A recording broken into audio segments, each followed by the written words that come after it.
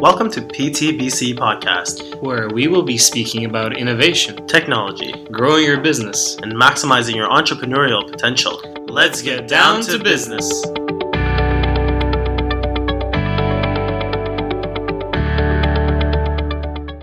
So what have you guys been up to? Like, how's the clinic life been like for you, Justin, right now? He's still doing virtual? Yeah, I'm doing virtual right now. It's been pretty good. Like, it's just it's been consistent, and my clinic we're in talks of reopening. We don't know exact date yet, but I think from what we heard, like maybe 2 to 4 weeks ish. Like, that's the timeline. So we're just doing the necessary prep for that. Yeah. But it's, I think lots are going to be changed when things open up. It's not going to be going back to what it was before, right? So yeah. No, it's it's interesting because I keep laughing at the fact that you like Ontario, like I think BC too, like they have a good good timeline. Like, yeah, hey guys, prepare for a few weeks, you might start to reopen. Yeah. In Alberta, like, hey guys, you're gonna open Monday. It's like on Friday. It's like, what? Hold on. What happened? They just like drop the bomb and they're like, okay, go for it. I'm like, whoa, hold on. Let me get some like masks or something. Like, give me a second here.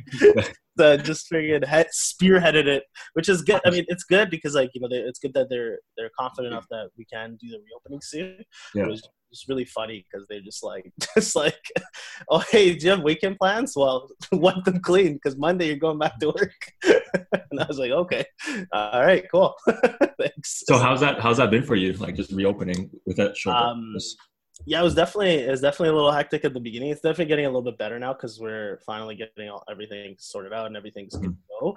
We've got all the necessary, the PPE. I'm just right now we're just working on like training the staff on how to like use PPE properly, the 4 or 5 moments of hand hygiene and getting some sanitizer, all that stuff, right? So it's been interesting though. It's because like as soon as I think we start to as soon as we start to get a little bit smooth with the tele-rehab, we have to redo the model again, which is fine. I mean, this is how it's going to be.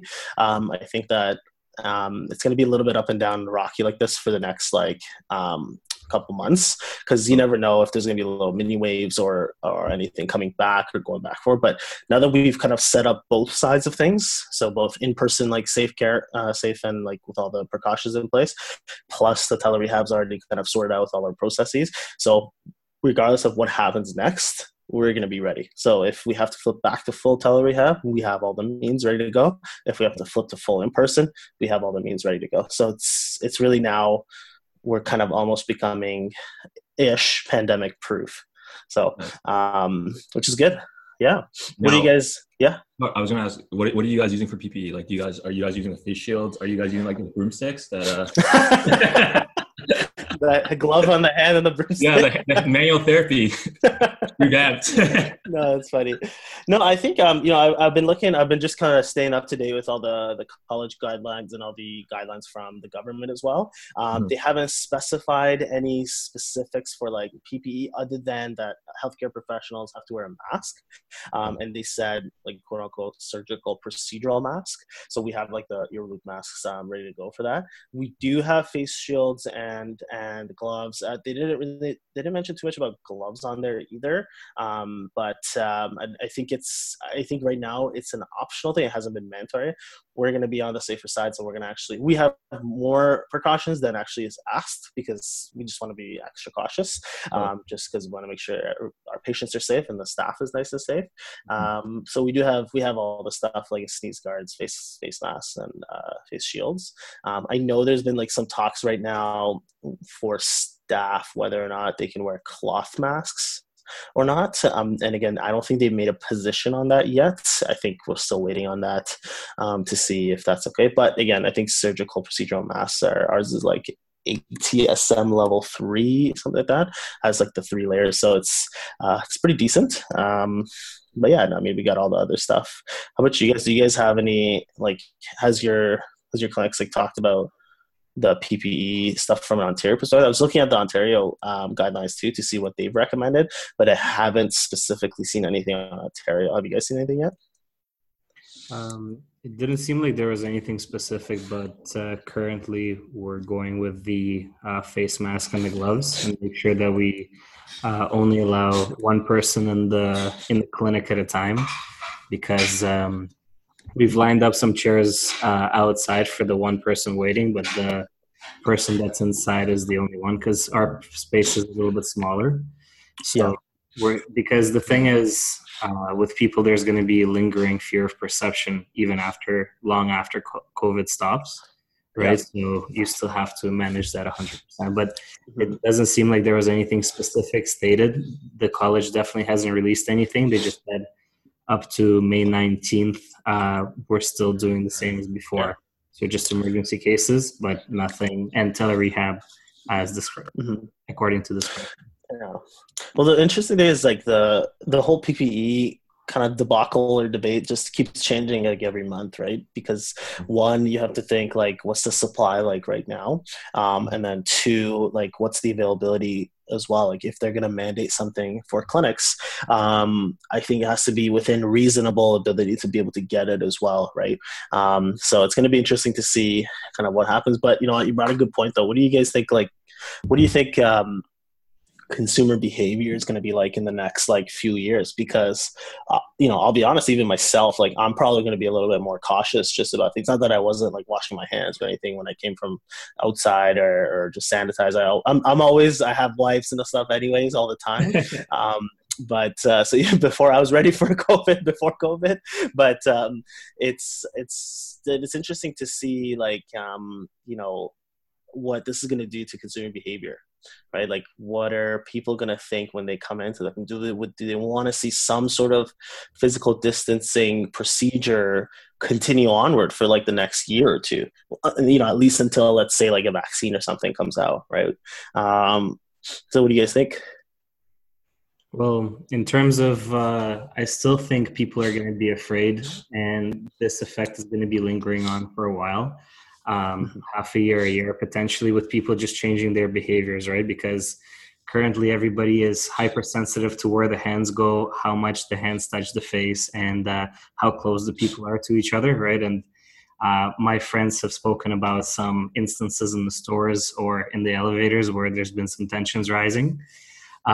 So our job for physio is just to make the patient feel comfortable, right? Because people have different comfort levels in regards to COVID, right? Some feel that they're not as much at risk. Others feel they're a lot at risk, right? But on average, there's still that behavior of fear, right? So it's up to us to ease that as much as possible. And I think it's a discussion with each person to make sure that we address their perceptions. Totally. Yeah. Going back to your point about the elevators, I was waiting for the elevator like 2 weeks ago, and the elevator opened and two people were in it. And I'm like, shit, I'm supposed to be following social distancing. So I'm like, I'm just let them go. And like, it just felt so awkward because like, it was almost like their perspective is like, I'm not going in the elevator because you guys are there. Right. So yeah, it's definitely going to be weird kind of transitioning back. And I think that in terms of for physiotherapy and any type of hands-on practice, it's going to be a little bit slower in terms of picking things back up. I think that it's not just going to be like, oh, like once we open, we're going to get, you know, like a full caseload and people want to come in. I think it's going to take a little bit of time to ramp up. But I think that, you know, with the kind of the onset of virtual care or tele-rehab, I think that's going to be this whole COVID situation kind of kick-started this whole kind of online rehab. Mm-hmm. What do you think, Veronica? Yeah, I think it's going to be kind of interesting seeing if people are even comfortable coming into physio. Like, I think there's definitely some people who are, like, as soon as things open, they're, like, ready to go. But I think you're definitely going to have some people who maybe would prefer to stay with tele-rehab, at least until, like you said, there's a vaccine or things kind of settle down a bit. I don't know. Are you guys planning on doing a bit of a hybrid for the first little bit, or? Yeah, totally. Yeah. Oh, yeah. Yeah. No, I think tele-rehab's here to stay. I think it really depends on how we use it. I think for me, especially because I'm in Edmonton, and there's some surrounding areas where, I've had patients, I've chatted about this before. I've had patients come from like 2 hours up north because there's not a clinic close to them, and we're one of the closer clinics. So for some of those people, I think telerehab would be perfect, right? Obviously, considering their case and everything, but I think just being able to provide them with like even a hybrid model, we'll say like if they want to come in, they can do that, or if there's telerehab an option as well. Because I think it's going to be also helpful just for the caseload as well, and to maintain the actual the engagement and connection with the patient as well. I'm just thinking like, when I was even in Ontario, when I was there, like one of the main things that always messed up the caseload was when there was like a big winter storm or big rainstorm or something that was like crazy weather-wise. This telerehab can actually help be a backup, because some people really need to come in that day, and the snow is going to be stopping, some external factor, right? Maybe they really wanted to come in, but you can always have that as an option to just switch them, like even right away, keep those slots and just do telerehab with them if you need to. I think it'll be a good option to have, but it's going to be interesting to see if the entire industry will kind of hold on to telerehab if there's like if everything goes back to quote unquote normal. If it does, I think it's never going to be 100% like normal. There's going to be a little bit of changes that are going to be here to stay, but I'm just curious to see if telerehab is going to be kind of one thing that's gonna stay. But I do agree with the consumer behavior changing a little bit. I think people are going to be a little bit more cautious about that. To your point, like I had a client who he can only come in like maybe once a month or once every 2 months, because he'd be always going up to the cottage, right?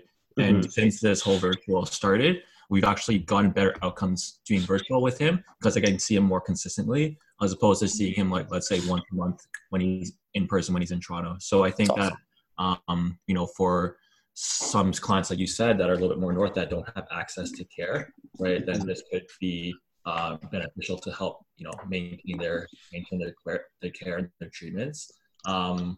Yeah.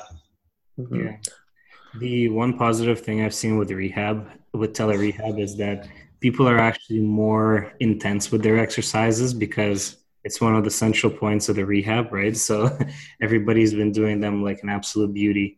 So I literally don't have a single patient at this point who has said that they missed their prescribed exercises at all. Like when I see people in person, sometimes they rely on the hands-on to carry them forward, right? And they know that they'll get that hands-on release and they'll be able to move forward. But here they stick to the plan much better.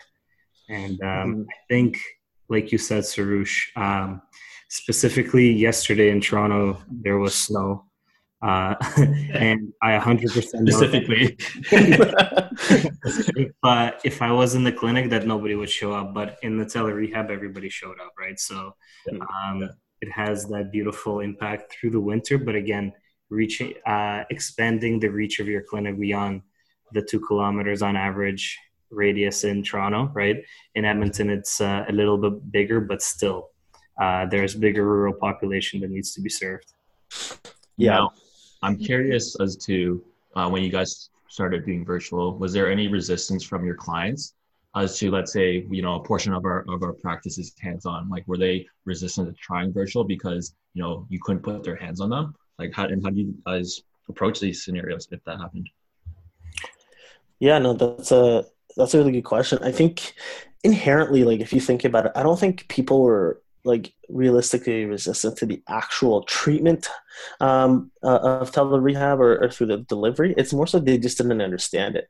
When somebody doesn't understand something or just doesn't know how it works, automatically the safest bet is not to do it.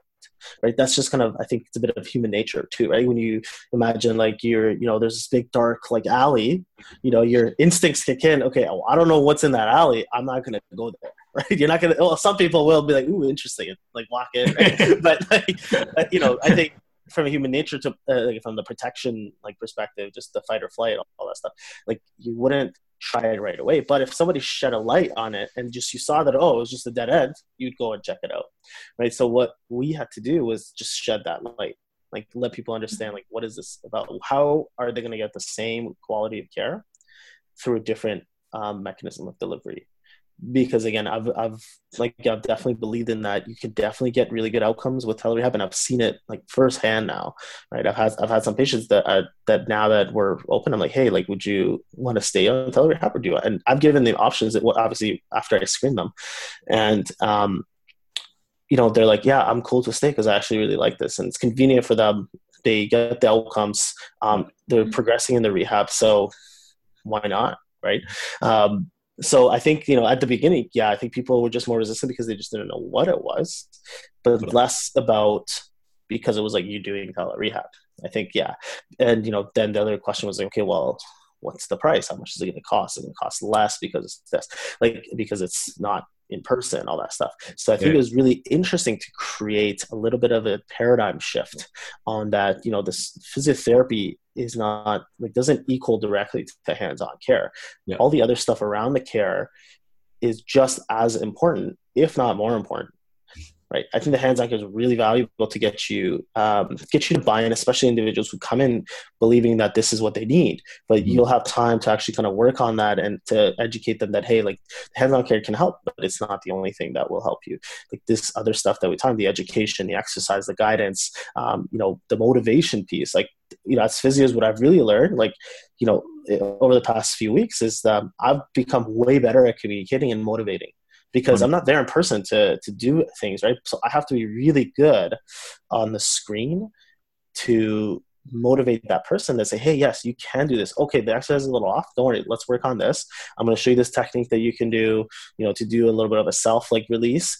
And then you can do this. And I tell them how to combine things. We're kind of like I see myself as like the maestro, the conductor, right? I'm trying to conduct the whole plan of care, right? Okay, well, do a little bit of this, add this in, do some of that, do this at this time. Like you're kind of building something for them. You're building a little bit of like this routine that's going to hopefully become a part of their lifestyle, so that it, that's actually true empowerment when they start to do it on their own, and they don't actually need you to continue unless there's something that's new coming up, or if they want to come in to do some sort of check-in or something like that. But that's, for me, that's been really interesting. My communication has gone way better because people didn't understand, and I had to work extra hard to make sure they didn't understand what this whole thing's about. Totally. And to your point, I think what I've learned is a lot of what we do is about behavior change and accountability, right? Mm-hmm. And like for me, just working on that communication has been really important, just to be able to help educate, help empower my clients, right? Because I can't see them in person, I can't put my hands on them. So I think going back into practice, like my communication skills are going to be just that much better, right? Now, I'm curious, is that interesting time for students, right? Now, Veronica, has any of your professors at Mac mentioned anything about virtual or just kind of the landscape for you guys? It's kind of interesting right now. There's a lot of talk about at least the 2020 cohort finishing placements telerehab. Yeah. Which has got a lot of students, there's kind of two camps. It's well, I'd rather do telerehab and graduate closer to on time and just get the experience when I'm working. And also telerehab is probably here to stay, so it's good to have that experience. But then there's a lot of people who are uncomfortable, say they haven't had enough hands-on experience, and are really worried about graduating without the hands-on skills that typically you really need, especially in private practice. So I think it'll be really interesting seeing this round of new grads, especially trying to get jobs, because if people aren't seeing as many people in person, do they need new physios? And are those physios ready? Because do they have the hands-on skills? Is there going to be a bit more mentorship needed, that kind of thing? Mm-hmm. Right. Well, the thing is, it seems like the camps that you're talking about fit for the patients as well, right? So some are super eager to jump onto the telerehab platform right away, and some are very hesitant, right? What happens with the hands-on situation, and I might not be getting as much value without the hands-on, right? But the thing is, it's all about setting the expectations, right? Like Sarush said, shedding the light to the patients is essentially clearing up all the expectations and clearing out that uncertainty that comes with telerehab at this point. And all of us doing tele-rehab at this point, it just speaks to the fact that you can manage patients very effectively doing tele-rehab and get amazing results. Sometimes, like Justin, you said, even better than what you did in person, right? Because again, as you guys have alluded to before, we're always managing the patient or the client as opposed to the actual injury, right? Because a lot of factors come with that. It's how much commitment they can have to the plan of care, right? And how they're going to be committed with you and how they fit with the physiotherapist. And it's not the injury that's the main focus, it's managing the patient, right? Totally. I think that it's funny because since going on online, one of the biggest barriers before in person was people's commitment in terms of time, right? It's like, I don't have time for this, right? But like now they're at home the whole time, right? So it's like, well, I haven't had as much kind of resistance in terms of like, well, you're not doing anything else, right? So I better see you next week. That's pretty funny. Yeah, no, it's definitely it's gonna be interesting because, like you said, Marco, from the student perspective, I think it's gonna be interesting to see, because I think that I actually believe that if your cohort goes through tele-rehab first, that their communication will get even better, and then once when you do the hands-on stuff, I think that's gonna make you guys even better physios. Because I think the one thing that, so it was kind of like, it's a little bit reversed sometimes, because again, now I think the curriculum's always shifting and things are adding in, which is really nice to see, because they've now brought in more tele-rehab, like education, more soft skills education. But historically, even like the soft skills wasn't a major focus, and that's why now they have the pain science in there, they have the soft skills, they have communication skills in the actual curriculum, which is really nice to see. But it was always a little bit reversed, right? So you do the hands-on first and then learn communication as you do it. Right, but it's actually going to be interesting because you guys might be doing the reverse. You guys will likely be learning the communication stuff first and then doing the hands-on care. So you'll be understanding how to actually work on that motivation piece, the commitment piece, getting people to understand what their plan of care is about, all those different things. And then when you actually go in, you're going to be like a lethal physiotherapist. It's going to be really good. And you're going to be like outcomes galore. I think it's going to be interesting to see that, because that's why I'm actually I think the students right now are in a really good position, because this is the time they could take to work on that communication piece. Because if your communication isn't really good on tele-rehab, you might not be able to get the outcomes that you want, right? So really, right now, the only thing you have is communication. Plus, obviously, the education and tools that you know from before, but the delivery of those tools, there has to be that medium, that bridge between you and the therapist is the communication. So if your communication isn't good, then regardless of if you're in person or not, your caseload is going to suffer if you don't have good communication. That's what I've really, really learned. And now that we're kind of working with our therapists at our clinic too, and I can already see that their caseload is actually even better from what it was before. Obviously, it's a little bit lighter because we've limited our slots and things are a little bit more limited in general, but I think that it's been having a really good positive effect on them, being able to, how do they describe why this one exercise would be important for their plan, or why this one piece of like daily modification, why is that important to them? Like, again, oftentimes what I noticed, even myself when I first started, what I was doing, I was just giving the tools. I was like, okay, you shouldn't sit for too long, do this exercise, and do these things. Like do this, do that. Give him like a checklist of things. It's great, but most of the time, if the patient doesn't understand why that's important, they're just going to be like, okay, yeah, I have my exercise, but oh man, I didn't do like any of my exercises. Yep.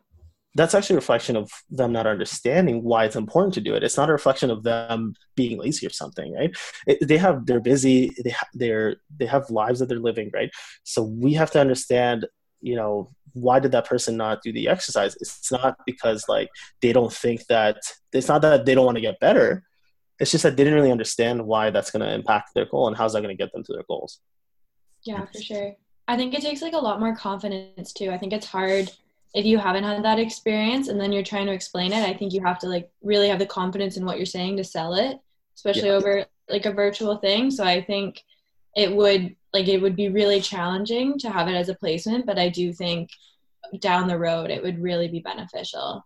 Absolutely. And really help you to like get more confident in your knowledge and your skills. And absolutely, to your point, Veronica, actually one of the biggest barriers for physios taking on virtual care in the beginning was not the resistance from patients, but it was actually the resistance from like the actual physios themselves, and not believing that they could actually deliver value, right? And I think that goes to like if current physios right now that have been practicing don't believe that they can add value, right? Then it's like, okay, well, if you think about a student, right? So I think a lot of it is just, believing in yourself and having that confidence that you can provide value and you can, have good outcomes with clients, right? And I think that if you guys go through that, and it might be a big struggle, it might be quite challenging at first, but the outcomes after that, you guys are going to be in such a better position, like coming out as new grads. Mm-hmm. That was actually a really good point, Justin, because, physios are just the exact same as our patients or clients. It's for the same thing. Like, why did the physios, when they first started, why were some resistant to tele-rehab and some not, right? Maybe it was a piece that they just wanted to like take a break from all the clinical care. They just wanted to be on CERB. They just want to like chill out. Or maybe it's that they didn't understand what the tele-rehab was and how it's going to help them. They also didn't understand it. That's actually a huge piece. If you yourself don't understand what the actual value of the delivery of what you're giving is, then the patient's they're gonna like sniff that out very quickly. They're gonna understand, okay, this person doesn't really believe in this. Why am I believing in this, right? And now it's the same thing. Exact analogy with the dark tunnel with physios. Tele-rehab is just that one thing at the end of that dark tunnel, but you don't know what's in that dark tunnel. Someone has to shed some light on there so that they understand. That's why the leaders of the clinic have to be the ones to step up first, even if they're not 100%, like if they've never done it, like they have to start to trial it to see how it works and really pave the way for the rest of their staff, right? And that's why that piece is also the same thing. All this really boils down to one main principle, which is, like you said, the human behavior. Psychology is like one of the most influential factors in the entire, like, this scope of things. We're all people. It's people working with people. If you don't think about the human behavior piece, you might as well not think about the anatomy piece, right? Like when people ask me which anatomy course should I take or which physiology course, I'm like, take whichever one you want. But make sure to take some sort of psychology course to understand human behavior. Because if you don't understand that piece, then you won't be able to understand why people don't do what they don't do. For example, like why, you can come up with all kinds of reasons why a physio decided not to do tele-rehab, but it could all have been just they weren't confident enough, or they were just deep down there was some anxiety about trying the tele-rehab because they just don't know what it looks like. They don't know how it's going to help people. They have to understand that they have to understand those pieces. It's just like a new grad coming into like a full new grad hasn't done a full clinical caseload by themselves, let's say, and they come into practice. They're going to be a little bit anxious at the beginning. We all were, right?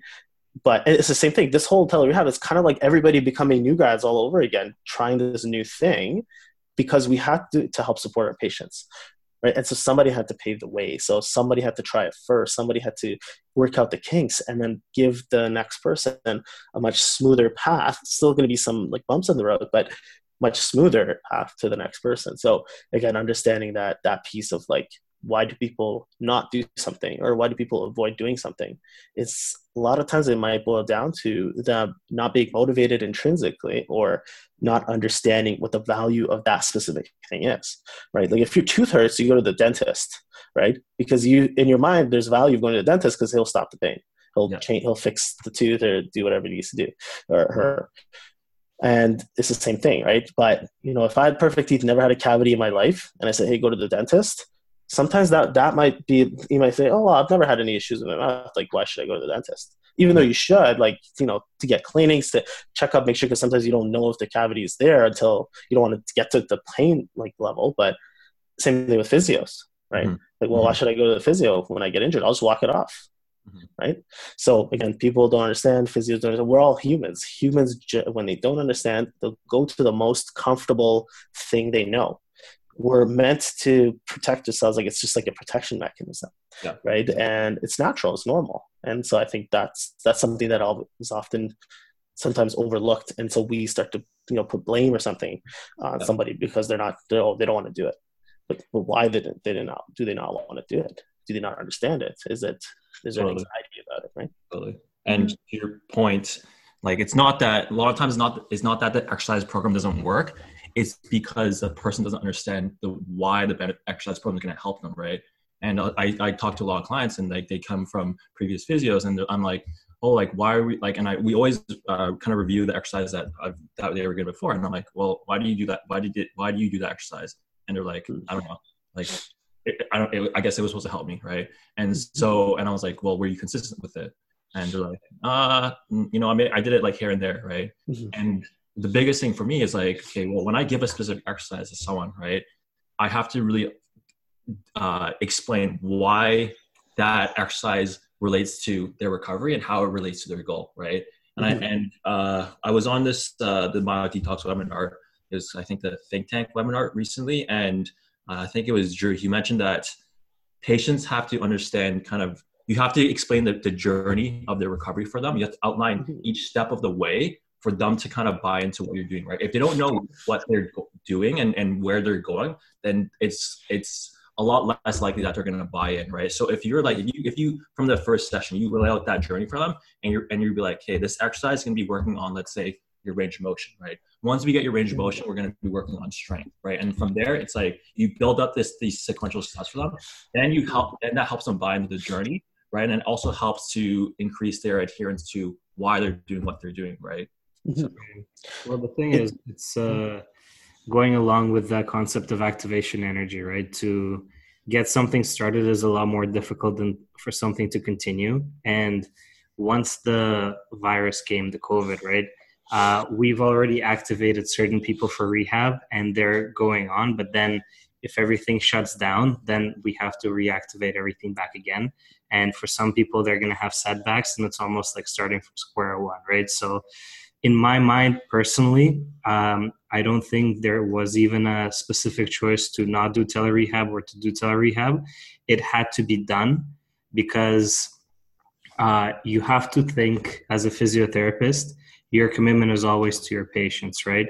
And the extent of your commitment to your patients is how you brand yourself, right? How your reputation is. Because if you're somebody who, for example, goes to 6 vacations a year, hypothetically, right?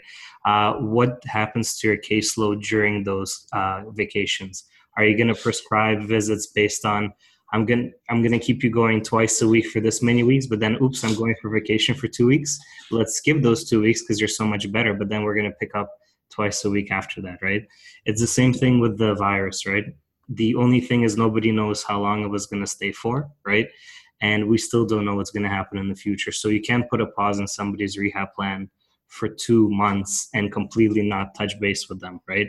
So there could be different ways of doing that, but tele-rehab became one of the biggest ways to do so, because before it was a fun little alternative that, oh, you have the hands-on, right? And that's what you stick by, but then you could also do tele-rehab. But now that once the hands-on comes out, tele-rehab becomes your main option at this point. So it seems like we had to make that choice in favor of our patients more so than to keep the clinics going, right? But it all comes in together, right? Quality service and quality outcomes all around. Mm-hmm. Yeah, I agree. And you know, the way I kind of look at this is, like you said, Justin, too, when you lay out the plan, like they have to understand what the plan is going to look like from day one to, you know, the finish line here. But at the same time, you have to have that breakthrough. Like you just need to have that breakthrough once at the beginning, right? When in terms of that's when they, you know, either understand the value of something, or like let's say they do an exercise for like after you assess them, you give them something to do, you give them the exercise, they come in next session like, hey, you know, I'm feeling a lot better, I can actually reach for my cupboard now just after like one session, right? They start to get that value. You broke through to them once, so now they understand why this is going to be important, so they'll also buy into, you know, your expertise as a therapist. So that's when that real therapeutic alliance starts to build, right? So you're both now improving your report because now they bought into you. You're obviously bought into their plan because, you know, you want to make sure they get better, they get back to what they're doing. So it comes together in one piece like that. And then again, they can definitely be a lot smoother in terms of their recovery process.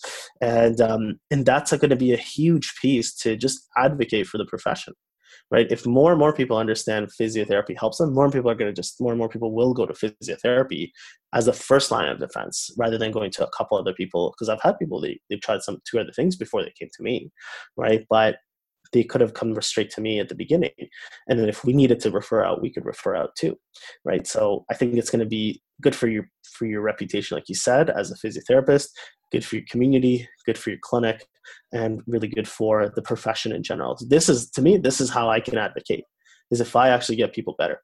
Because, and again, you're not always going to get 100% like symptom reduction, 100% of anything. Perfect might not always be there, but to make something more manageable for them. Let's say they've dealt with chronic pain. How are you going to help them manage with the chronic pain piece? How are you going to help them manage their day-to-day life? If, for example, they're just so go that, and they have an overuse injury, how are you going to manage that? That's one of the hardest actually injuries that I find dealing with, because people are so go, and their injuries are from repetitive overuse. How are you going to try to impact their lifestyle to change some lifestyle modifications so it doesn't keep happening to them over and over, right? So that's that piece that I think, again, this is part of that practice management piece too, right? Like the clinical piece is really, really important to understand what's going on with the patient. Then the delivery of that expertise from the clinical side is actually that practice manager, quote unquote, business side. Right? That's the outside piece. There's that internal and the external piece. If you don't have both pieces, this is why sometimes you get disconnected. Your patient drops off. You're like, why did they drop off? But I told them they have lateral epicondylitis. Like, what? What's lateral epicondylitis? Well, we know what it is, but like you give them some fancy diagnosis and a fancy like program, but they don't understand why it's important. Yeah. They're not going to come back. They're going to be like, well, I just wanted some TENS and some heat. Yeah. Right. So this is very common. Like people come in, they just want the machine, or they want some hands-on care, which is fine. And again, you have to think what the previous the modalities were a lot more quote unquote hot, 10 years ago.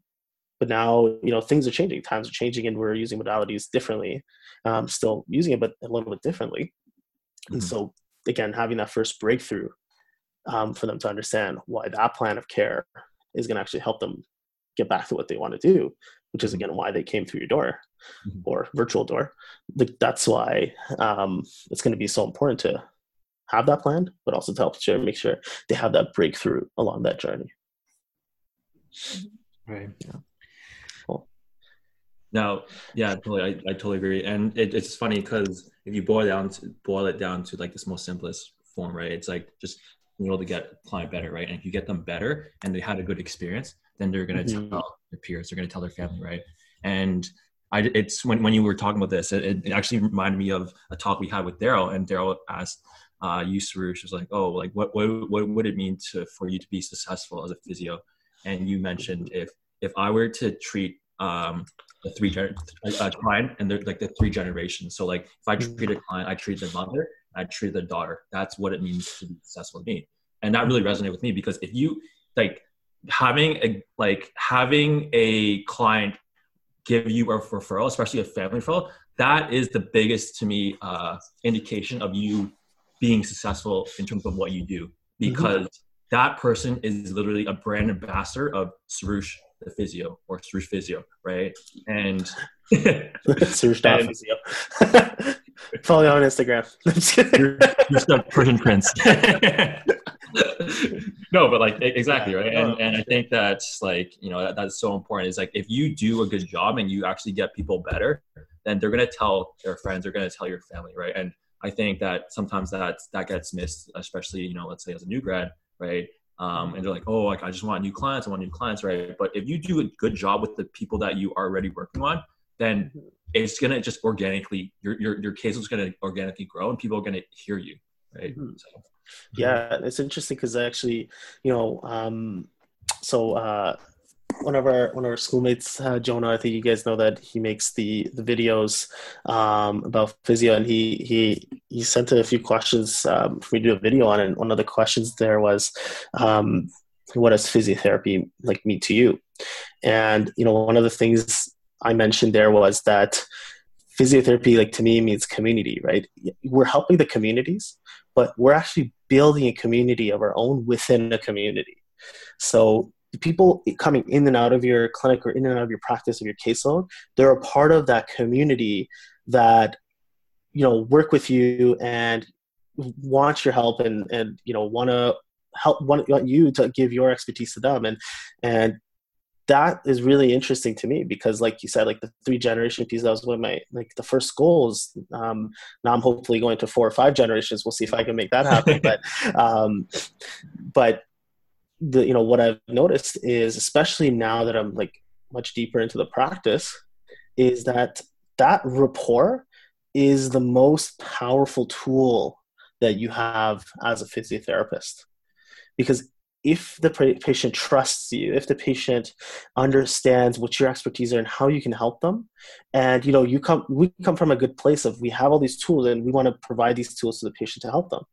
When that bridge gaps, it's just such a powerful thing, right? The patients will, you know, they will now be loyal to you, and you're obviously loyal to the patients. So this community starts to build around that clinic, and a lot of, that's why really good clinics, you know, have this goodwill around them, right?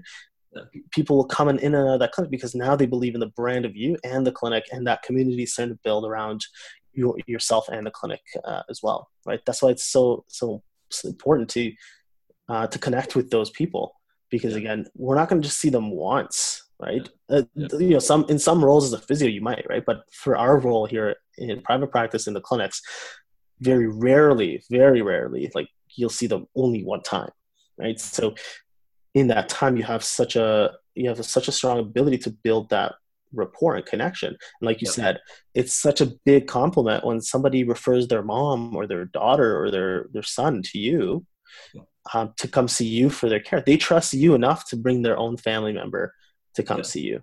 Yeah. That's crazy. It's funny because I saw a client, right? And she was referred by her friend to see the owner, or one of our chiropractors, right? And he is like one of the best chiropractors I know. And her friend, who is a nurse, a colleague of her, she kept telling her, she's like, yo, you gotta see this crowd, like, you gotta see this. And she's like, yeah, I'll see him. And it literally got to the point where she was having pain, and her friend literally booked the appointment and made the appointment in front of her. Like, that's how strong that connection that he made with that client was. And when she told me about, like, because like I always ask them, like, oh, how do you hear about our clinic, right? And when she told me that, I was like, damn, like the amount of trust that he built, the amount of rapport, the amount of like kind of therapeutic alliance that he built with that client, that must have been like through the roof, right? And for me, like, if you boil it down, like we talk about therapeutic alliance in school, right? It's when you boil it down, just about building trust, right? And, you know, building rapport, building connection, and you have to do that kind of, you know, within the first couple of sessions, right? Because once you build trust, then you can do like, you know, you can treat the way that you kind of want to treat, because they trust what you do and they trust you as the physio, as the brand, right? Any thoughts for you, Slava or Veronica? Well, I mostly just wanted to, the thing is, I agree with what you're saying 100%. Even just when I started practicing, as I thought the soft skills and the rapport is the biggest thing, because we're new grads coming out of the school, not knowing too much in terms of hands-on experience, right? We were taught really well, but the thing is, you always adjust to your style, and we're still finding our style. But in terms of the rapport, I think all three of us, and Veronica in the future when she starts practicing, definitely the rapport is going to be there, and that's why people are coming back. It's not because I can press a specific spot and release a certain muscle, right? It's mostly about that we know how to manage people, we know how to connect with them, and that makes the commitment grow stronger. And around the stronger commitment grows a community, right? And around family members coming together, around friends of the family, friends of friends, the community grows and grows and grows. And that's how you build a successful practice quickly, right? And again, as we said, good for you as a clinician, good for the patient, good for the clinic, good for the community, right? And good for physiotherapy at large, because I feel like some of the challenges that we face is we've had to shed some negative stereotypes about physiotherapy, that it's just connecting to a modality and sitting there in a lonely room for 30 minutes and then coming back and saying, hey, how was everything? And that's it, right? So unfortunately, in every business, there's bad apples in the industry. There's good apples in the industry. but hopefully we get more good apples in there with the kind of service we're providing. An apple a day keeps the doctor away, right? A good apple. They're not doctors. Bad apple, it's a fast track to the doctor. How about you, Veronica? Yeah, no, I think it's super important. And I think a lot of that comes to do with confidence too. Like just on placement, like half the time, the biggest struggle is just introducing yourself as a student physio. And like automatically some people have like a really negative connotation with that. Like I paid to see a physio and I'm only seeing a student. So I think it's really important as a new grad or as a student to really be confident in yourself and be able to portray like why you can be trusted, and being open about if you don't understand or like you don't really know how to treat it best, like you do have that mentorship and you can fall back on that. But I think it's important to be really open with your patients about like where you're at and how confident you are, and like really trying to build some of that trust. Mm-hmm. Yeah, absolutely. Yeah, huge. That's definitely, I had that happen to me. I had a patient say, hey, no, I want to actually see the physio and I don't want to see the student, which is, it's okay. I mean, this is, and at the end of the day, the patient will it's their choice. I'm not going to say, no, you have to see me, right? But what I realized then is like, maybe I didn't do a good enough job of helping them understand why I can almost deliver as good of a care because I'm under the supervision of the preceptor, right? They're like overlooking me. We go over the plan. I tell them like what I want to do on that day, and they say, okay, yeah, that sounds like a good idea. If it's not good, they'll say, hey, why don't you try this? So that communication piece was really, really important, right? And I think I realized it a little bit later than I should have, I'll be honest with that, right? I was thinking, okay, I need to make my hands-on skills needed to get better for sure, because I'm learning obviously, and my hands-on skills were definitely not as good. So that was one thing, but I was almost overlooking completely the whole communication and connection piece. And that was one of my biggest flaws when I was going through placement, because I wasn't trying to build rapport. I was just trying to diagnose, which is, and again, you do need to understand, again, I don't want to go without saying that that's important. If you don't know how to diagnose an injury, then there's a big issue there already, but you have to understand the other piece too. You can't ignore it, because again, we're not just a bag of bones and muscles. Yeah. There's a brain controlling the entire body, right? So there's a whole power center. If you completely ignore that one vital organ in the body, then it's a big disservice to even your own personal growth as a physiotherapist. Yeah, and I totally agree, sure. Like as a student myself, I went through the exact same thing as you, right? Like I'm working on my clinical skills, right? I'm trying to work on my handling, right? Let's say doing a specific range of motion test or manual therapy technique, right? I'm so focused on that I kind of lost that piece where I'm connecting with the client, right? Because I'm so focused on just like the handling, right?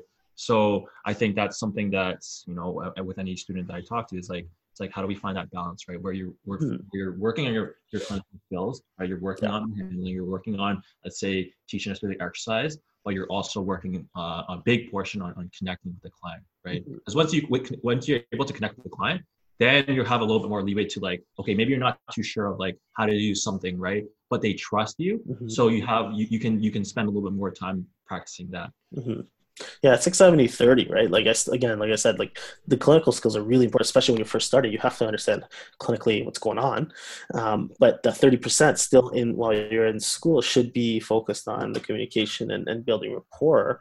Now for me, it's like flipped on its head, right? So really 70% is me making sure that I got my communication down pat. And then like as I'm building, I'm doing more courses and I'm seeing more patients. The clinical piece is still going to keep growing. You're going to get better. You're going to do more courses.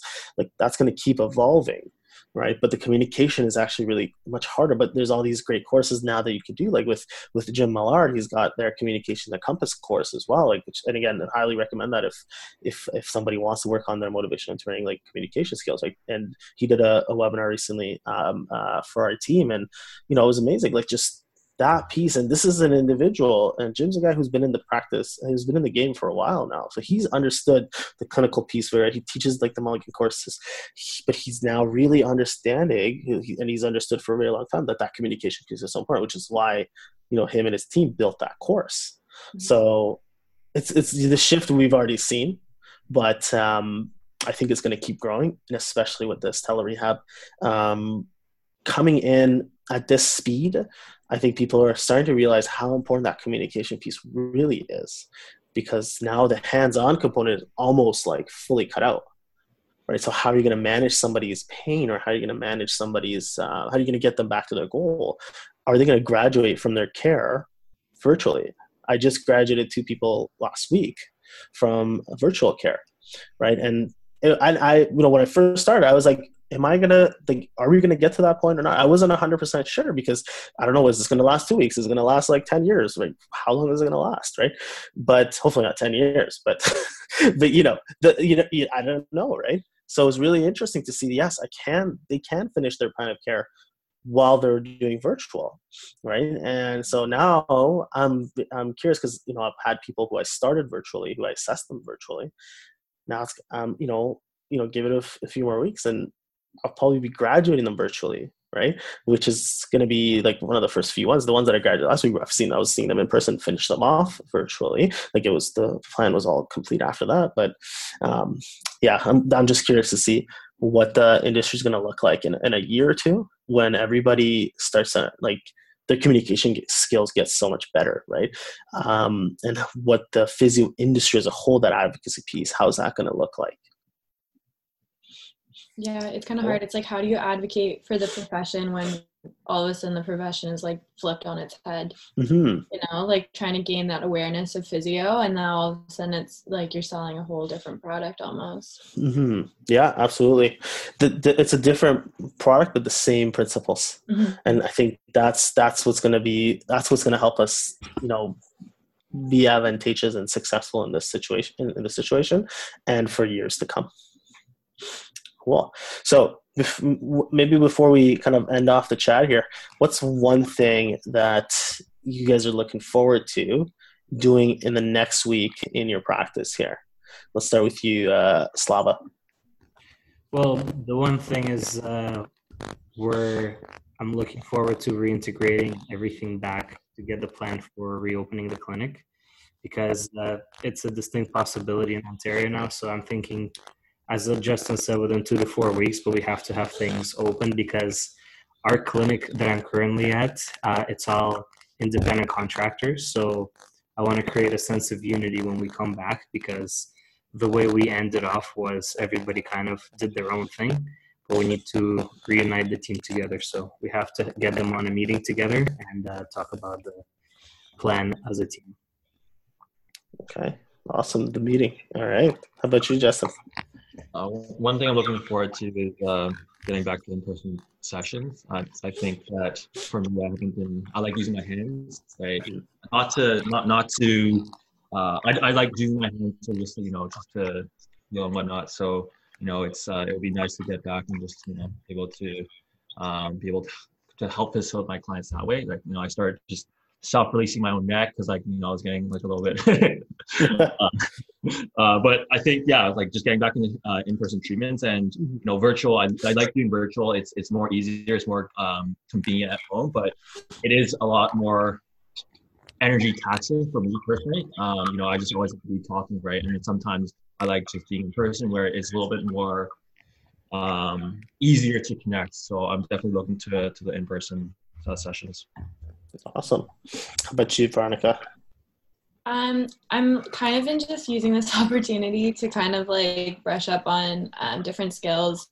Like we've got like the PT coming up, kind of that kind of stuff. So just having a bit more time to work on just learning a bit more and trying to keep up with what's going on in practice, being one step removed. Awesome.